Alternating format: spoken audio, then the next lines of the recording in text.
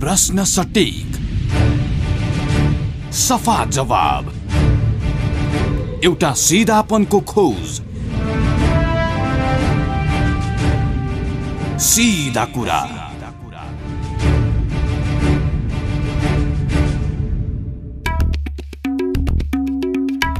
नमस्कार, कार्यक्रम सीधा कुरामा यहाँलाई स्वागत छ। म कार्यक्रम प्रस्तुता प्रतीक नेउपाने। मलाई प्रविधि संयोजनमा रहेर प्राविधिक मित्र सुरेनजी र नवराजजीले साथ दिइरहनु भएको छ। श्रोता, यो कार्यक्रम तपाईले काठमाडौँमा क्यापिटल एफएम 92.4 मेगाहर्ज, प्रदेश नम्बर 1 बाट रेडियो सारङ्गी 101.3 मेगाहर्ज, गण्डकी प्रदेशमा रेडियो सारङ्गी 93.8 मेगाहर्जका साथै देशभरका विभिन्न एफएम रेडियो स्टेशनहरूबाट एकैसाथ सुन्दै हुनुहुन्छ। साथै हामीलाई अनलाइनमा cfmonair.com र radiosaranggi.com मार्फत एकैसाथ सुनिरहनु भएको छ। श्रोता, नेपालमा कोरोना भाइरस संक्रमण देखा परेसँगै सुरुवाती हटस्पट बनेको क्षेत्र हो उदयपुरको त्रियुगा नगरपालिका। कोरोना संक्रमणको हटस्पट बनेको उक्त क्षेत्रमा महामारी नियन्त्रण कसरी गरियो, अहिलेको अवस्था के छ, नगरलाई पूर्ववत अवस्थामा फर्काउने योजना के छन्, अझै पनि जोखिम कायमै रहेको बेला त्यसबाट बच्न के कस्ता कामहरू भइरहेका छन् लगायतका विषयमा आज हामी कार्यक्रममा केन्द्रित रहनेछौँ। आज हामीसँग कुराकानीका लागि हुनुहुन्छ त्रियुगा नगरपालिकाका नगर प्रमुख बलदेव चौधरी। मेयर साहब, यहाँलाई कार्यक्रममा स्वागत छ। धन्यवाद। जस्तो अहिले पछिल्लो समय उदयपुरको त्रियुगा नगरपालिकामा कोरोना संक्रमणको अवस्था कस्तो छ? अहिले कोरोना संक्रमणको अवस्था केही हदसम्म त नियन्त्रण पनि छ, तर पनि फाटोफुटो चाहिँ देखिरहेकै छ। अहिले कारणले भन्दाखेरि त्रियुगा नगरपालिकामा तिहार अगाडि नै हाम्रो बिचमा 10 जना प्राविधिक कर्मचारीलाई कोरोना भेटिएको थियो। त्यसलाई अहिले नियन्त्रण गर्न सफल भयो र अहिले जुन फाटोफुटो गाउँमा 1 जना 2 जना त्यसरी चाहिँ देखि नै रहेको अवस्था चाहिँ छ, तर स्थिति चाहिँ सामान्य छ। हामीले अब नगर शिक्षा स्कुल धेरै रोकिएकोले गर्दाखेरि आज नगर शिक्षा समितिको बैठक बसेर त्यो स्कुल पनि सञ्चालन, एउटा स्वास्थ्य मापदण्ड पुरा गरेर सञ्चालन गर्ने तयारी छौँ र अहिले त्रियुगा नगरपालिकाको अवस्था चाहिँ सामान्य नै छ। जस्तो त्रियुगा नगरपालिका विशेष गरी नेपालमा कोरोना भाइरसको संक्रमण देखा पर्दै गर्दाखेरि सुरुवाती चरणमा नै अलिकति प्रभावित नगरपालिका पनि हो, होइन? जस्तो अहिले तपाईँहरूले चाहिँ सुरुवाती चरणको जुन त्यो संक्रमणलाई चाहिँ कसरी नियन्त्रणमा लिन सक्नुभयो? हामीले त एउटा भनौँ न एउटा यस्तो सञ्जाल बनायो जसले चाहिँ ज्वरो नै पत्ता लगाउने भनेको मतलब चाहिँ कुन ठाउँबाट आएको छ, कसरी आएको छ, कसरी एउटा रुट बनायो। रुटको आधारमा हामीले सबै परिचालन गर्यौँ। त्यसमा नगरपालिकाको, टोल विकासको, सुरक्षा निकायको अनि त्यस्तै सँगसँगै पिसिआर गर्ने मेसिन र उनीहरूलाई सिल गर्नेदेखि लिएर उनीहरूलाई बस्ने व्यवस्थादेखि लिएर क्वारेन्टाइनमा राख्ने व्यवस्था गरेपछि हामीले 14 देखि 15 दिनको बिचमा फेरि पिसिआर टेस्ट गराएर पुरा नियन्त्रण गर्यो र त्यस अनुसारको प्रचार प्रसार पनि अभियान चलायो, जसले गर्दाखेरि उनीहरूको स्वास्थ्य मापदण्डसँग सबै पुरा गरेकोले कोभिड नलाग्न दिनको लागि के अवलम्बन गर्नुपर्छ स्वास्थ्य मापदण्डका त्यो सबै अवलम्बन गराइसकेपछि उहाँहरूले त्यो पनि पालन गर्नु र हामीले नियन्त्रण गर्न सफल भयो। जस्तो कोरोना संक्रमण यो सुरुवाती चरणको जुन त्यो संक्रमण थियो, समुदाय स्तरमै फैलिएको संक्रमण नियन्त्रण गर्दै गर्दाखेरि कुन कुन पक्षले कुन कुन कुरामा चाहिँ विशेषतः ध्यान दिनुपर्ने आवश्यकता रहेछ? जस्तो तपाईँहरू त अनुभवी हुनुहुन्छ नि त त्यो केसमा, त जस्तो त्यो कुराबाट चाहिँ सर्वप्रथम त गाउँलेहरू पनि सचेत हुनु पर्यो। हामीले टोल विकास परिचालन गर्यौँ, होइन? टोल विकास त्यहाँ 4 वटा टोल विकास रहेकोले गर्दाखेरि प्रत्येक टोल विकासले आफ्नो टोललाई जिम्मा लिने काम गर्यो। टोल विकासलाई जिम्मा लिने काम गरेपछि उनीहरूले एकदेखि अर्को घर जाने, घर पनि कसरी सुरक्षित हुने किसिमको एवारनेस गरियो भने। अर्को कुरा चाहिँ पिसिआर चाहिँ हामीले अब यो प्रत्येक घरलाई एकै घरलाई गर्यौँ। जुन घरमा फेरि देखियो त्यो घरको सम्पूर्ण घर परिवारलाई गर्यौँ। यो ट्रेसिङको कामहरू गर्यौँ र उसलाई निगरानी राख्ने काममा चाहिँ हामीले चाहिँ नगरपालिका र सुरक्षा यतातिरबाट चाहिँ त्यो गर्ने काम गर्यौँ र अन्य गैर सरकार संस्थाहरूले चाहिँ एवारनेस हुने काम गर्यौँ। सर्वप्रथम टोल विकासलाई परिचालन गर्ने र स्वास्थ्य सम्बन्धी सम्पूर्ण सुविधाहरू नगरपालिकाले र सङ्घीय सरकार र प्रदेश सरकारहरूले व्यवस्था गरिदिने र त्यसलाई फेरि पनि अनुगमन काम चाहिँ हामीले पटक पटक गर्दै भनेर स्वास्थ्य निकायले पटक पटक गरेको कारणले गर्दाखेरि यो सम्भव भयो। जस्तो त्यो कोरोना संक्रमण नियन्त्रणमा लिँदै गर्दाखेरि तपाईहरू र जिल्ला प्रशासन कार्यालयसँगको समन्वय कस्तो थियो? हाम्रो समन्वय त राम्रै थियो। हामीले त डेट त्यो अवस्थामा चाहिँ दिनानुदिन हामी बैठकै बस्छौँ, DCCMC को बैठक बस्ने र यसरी हामी आजको दिन यसरी गऱ्यौँ, समीक्षा गर्ने, भोलि दिनमा के गर्ने, यसरी गरेर सुरक्षा निकायसँग बसेर समन्वय गरेर काम चाहिँ अगाडि बढाएको छ। जस्तो तपाईँहरूले जुन किसिमले त्यो कोरोना परीक्षणको दायरालाई बढाएर तपाईँहरूले नियन्त्रणमा लिनुभयो होइन, त्यो तपाईँहरूको अनुभवबाट चाहिँ अब अहिले कोरोना सङ्क्रमणको अवस्था बढी देखिएका जिल्लाहरू छन्, जस्तो काठमाडौँ उपत्यका नै भनौँ, यिनीहरूले चाहिँ के सिक्नुपर्ने विषयहरू चाहिँ के छन्? अब एक्लैले गर्दाखेरि अब धेरै समस्या हुन्छ, त्यसैले गर्दाखेरि काठमाडौँ छुट्टै महाकालले आफ्नो पनि छुट्टै स्वास्थ्य युनिट खडा गरेर काम अगाडि बढाउँछ। हामीले त अहिले उदयपुर जिल्लाको सबै स्थानीय तह मिलेर एउटा छुट्टै उदयपुर जिल्लाभरिलाई नै हेडिङ गरिकन एउटा युनिटहरू खडा गरेर कामै अगाडि बढाइदिएका छौँ होइन। भोलिको दिनमा सङ्घीय सरकार र प्रदेश सरकारबाट पनि प्रदेश पुरै हेर्नुपर्छ, सङ्घले पुरै हेर्नुपर्छ, त्यतिखेर दिनमा त फेरि पनि स्थानीय तहलाई नै आउँछ। त्यसैले स्वास्थ्य शाखा चाहिँ अब यस्तो बनाउनु पर्यो, यसमा हरेक हामीले त अपराध रहित समाज निर्माण गर्नको लागि नगरदेखि घर घरसम्मको अभियान सुरु गरेको थियो भने अब यो कोभिडबाट रक्षा हुनको लागि नगरदेखि घर घरसम्मको अभियान पनि सुरु गरेका छौँ। यो एउटा भोलिन्टियर खटाएको छौँ। प्रत्येक टोलमा टोल विकासमा हाम्रो एक-एकजना भोलिन्टियर छ, भोलिन्टियरले एवेरनेस गर्छ। नयाँ मान्छे आउँछ भने ऊ कहाँबाट आएको, के गरेको हुन्छ, प्रत्येक टोल विकासले हामीलाई जानकारी गराउँछ। यो किसिमको कार्यक्रम चाहिँ अब परिचालन गर्नुपर्छ र हामीले त्यसरी नै परिचालन गऱ्यौँ र कदा चाहिँ बिरामी भइहाल्यो भने हामी पोजिटिभ बोक्दै गऱ्यौँ। अघि पनि भने हामीले उदयपुर विकास बोर्ड गठन गरेको छौँ। सबैवटा पालिकाले हामीले 1 करोड रुपियाँ जम्मा गरेका छौँ। 1.5 करोड सुई सरकारको गरेर छुट्टै भवनहरू निर्माण गरेर त्यो सेवा भोलि सामान्य खालको भनौँ न पोजिटिभ देखिहाल्यो र केही लक्षण देखिएकोलाई राख्छौँ र विशेष गरिकन खास गरेर जो सिकिस्त छ उनीहरूलाई मात्रै धरान र विराटनगर पठाउने गरेका छौँ। अन्यथा कोरोना पोजिटिभ भएकोलाई अहिले होम आइसोलेसन र केही गरिबहरू केही गर्न नसक्नेहरूलाई चाहिँ हामीले होम आइसोलेसनको अवस्था नरहेकोलाई चाहिँ हामीले आफै जुन सामूहिक रूपमा सञ्चालन गरेको क्वारेन्टाइन बेडकारमा छ चौधरी नगरपालिका वडा नम्बर 7 त्यहाँ नै राख्ने गरेका छौँ र सबै साथीहरूलाई पनि सबै नगरपालिकालाई पनि अब स्वास्थ्य शाखामा सम्पूर्ण टिम स्वास्थ्य शाखाको एउटा युनिट खडा गरेर त्यो चाहिँ टोलमा परिचालन गर्नु पर्यो, वडालाई सक्रिय गर्नु पर्यो, वडादेखि लिएर वडा सदस्य सक्रिय गर्नु पर्ने र यसरी सक्रिय गऱ्यो भने समस्या समाधान गर्न अलिक सजिलो हुन्छ। श्रोता, कार्यक्रम सिधा कुरामा आज हामीले उदयपुरको त्रियुगा नगरपालिकाका नगर प्रमुख बलदेव चौधरीसँग कुराकानी गरिरहेका छौँ। कार्यक्रममा अब पालो भएको छ एकैछिन विश्राम, त्यस पश्चात पुनः कुराकानीलाई निरन्तरता दिँदै कार्यक्रममा उपस्थित हुने नै छौँ। प्रश्न सटीक, सफा जवाब, एउटा सिधापनको खोज, सीधा कुरा।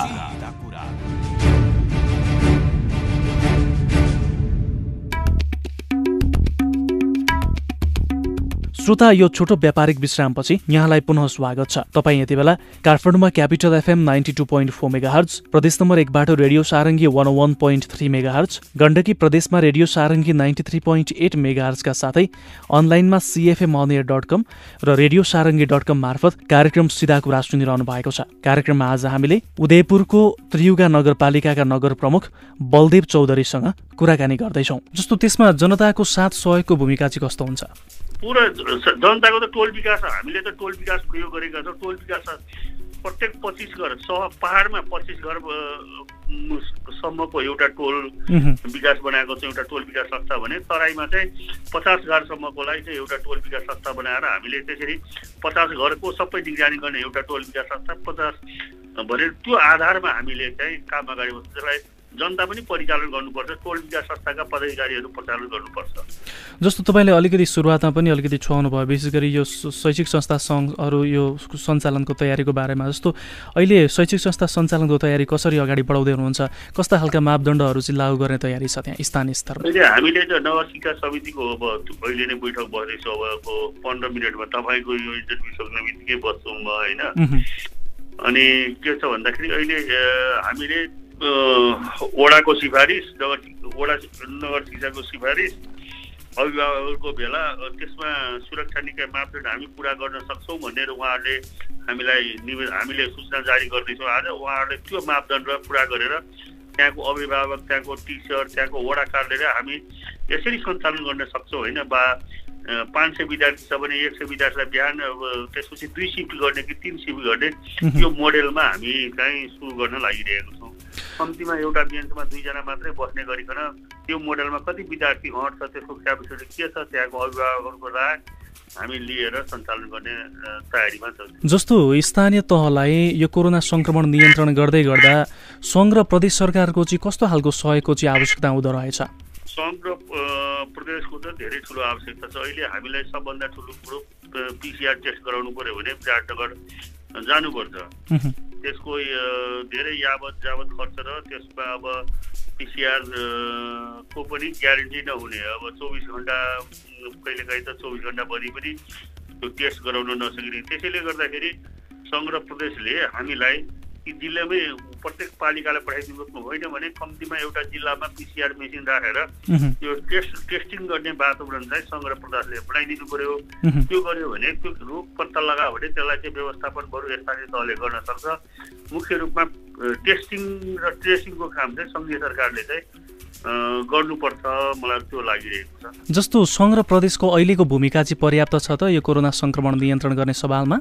अब काम त गरिरहेकै छ तर त्यति पर्याप्त चाहिँ देखिरहेको छैन। पर्याप्त छ अझै यसलाई चाहिँ बढाउन जरुरी छ। जस्तो कुन विषयवस्तुहरूले चाहिँ तपाईँहरूलाई अलिकति असहजता भए जस्तो महसुस भइरहेको छ? अहिले महसुस त अहिले सबैले मलाई PCR टेस्ट गरिदिनु पर्यो, म जाँच्नु पर्यो, बिरामी छु, त्यसलाई त्यसै गर्दाखेरि यो टेस्टिङ हुनु पर्यो।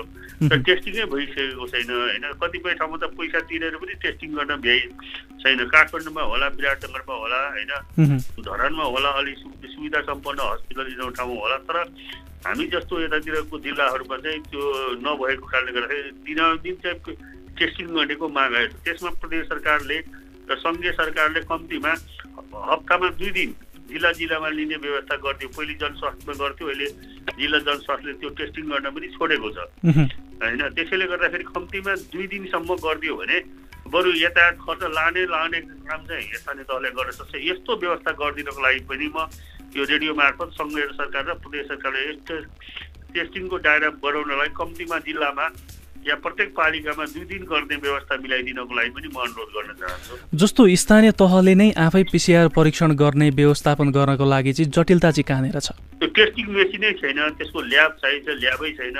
त्यसैले गर्दाखेरि अब विडम्बना त उदयपुर जिल्ला अस्पतालमा 2टा भेन्टिलेटर चलाउने मान्छे नै छैन कि। अब त्यस्तो अवस्थाले गर्दाखेरि त्यहाँ हामीसँग ल्याब छैन, त्यो ल्याब चलाउने जन छैन, नभए त किन्न त हामी पनि सक्छौँ।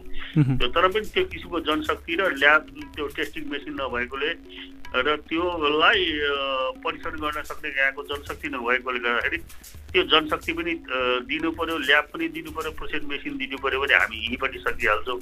होइन भने अहिले त्यो नभइसकेको अवस्थामा चाहिँ उहाँहरूले यसको वैकल्पिक व्यवस्थाको लागि पनि हप्तामा कम्तीमा 2 दिनको टेस्टिङ गर्ने, PCR टेस्टिङ गर्ने कुरामा चाहिँ काम अगाडि बढाउनु पर्ने हुन्छ।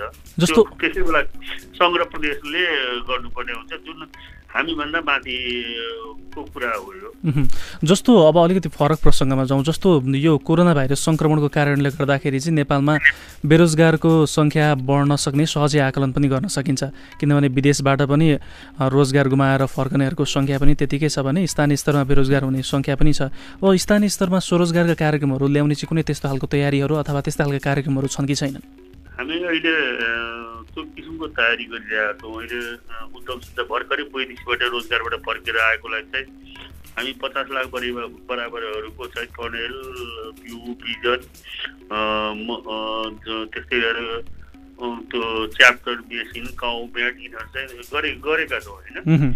अरू कोल्ड स्टोरेज यसरी विदेशबाट आएकोलाई फर्म गरेर करिब त्यो किसिम गरेको छ भने अहिले पनि विदेशबाट फर्केर आएकोहरूलाई सूचना आह्वान गरेर उहाँहरूलाई के आवश्यक छ, कृषिमा के गर्न सकिन्छ होइन, त्यो पशुपालनमा के गर्न सकिन्छ, उहाँहरूको इन्ट्रेस्टहरू छ, विदेशमा के सिक्नु भएको छ भनेर हामीले एउटा रोजगारी शाखा चाहिँ निवेदन दिन्छौँ। त्यसै आधारमा हामीले चाहिँ उहाँहरूलाई चाहिँ हाम्रो तर्फबाट सहुलियत, अनुदान, सहुलियत, ऋणकोमा चाहिँ सहजीकरण गर्छौँ र केही हामीले त नगद चाहिँ दिँदैनौँ, तर पनि उहाँहरूलाई चाहिँ त्यो पेसा व्यवसायमा लाग्ने उपकरण औजारहरूमा चाहिँ सहयोग गरेका छौँ र अनुदान दिने 75% अनुदान दिने काम चाहिँ गरेका छौँ। जस्तो ती युवाहरूलाई चाहिँ कृषि क्षेत्रमै टिकाइराख्ने योजनाहरू के छन्? जस्तो पलायन हुने पनि क्रमहरू देखिन्छ नि। अहिले हाम्रोमा खुसीको अहिले चाहिँ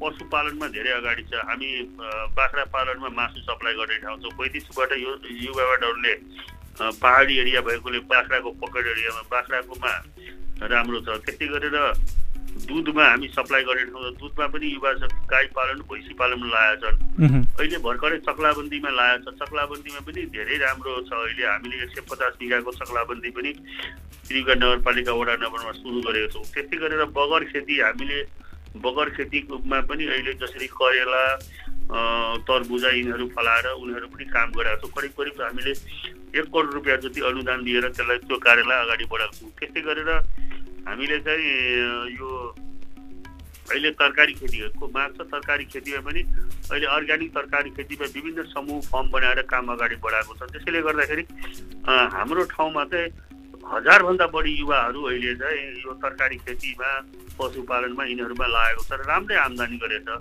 र अहिले अदुवा बेसार पनि हामीले गरिरहेका छौँ। अहिले अदुवा बेसार जोनको रूपमा पनि छ।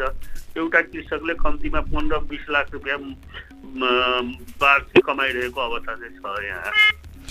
हस्, यो संवादका लागि यहाँलाई धन्यवाद छ। ल, तपाईँलाई पनि मेरो कुरा राख्दिनु, त्यसको लागि पनि धेरै धेरै धन्यवाद। श्रोता, कार्यक्रममा आज हामीले कुराकानी गर्यौं उदयपुरको त्रियुगा नगरपालिकाका नगर प्रमुख बलदेव चौधरीसँग। यससँगै कार्यक्रम सिधा कुराको आजको अङ्कबाट बिदा लिने बेला भइसकेको छ। यतिन्जेल कार्यक्रम सुनेर साथ दिनुभयो तपाईँलाई धन्यवाद। प्रविधि संयोजनमा रहेर साथ दिनुहुने प्राविधिक मित्र सुरेन भण्डारी र नवराज जीएमलाई पनि धन्यवाद दिँदै म कार्यक्रम प्रस्तुता प्रतीक नेउपाने बिदा हुन्छु। नमस्कार।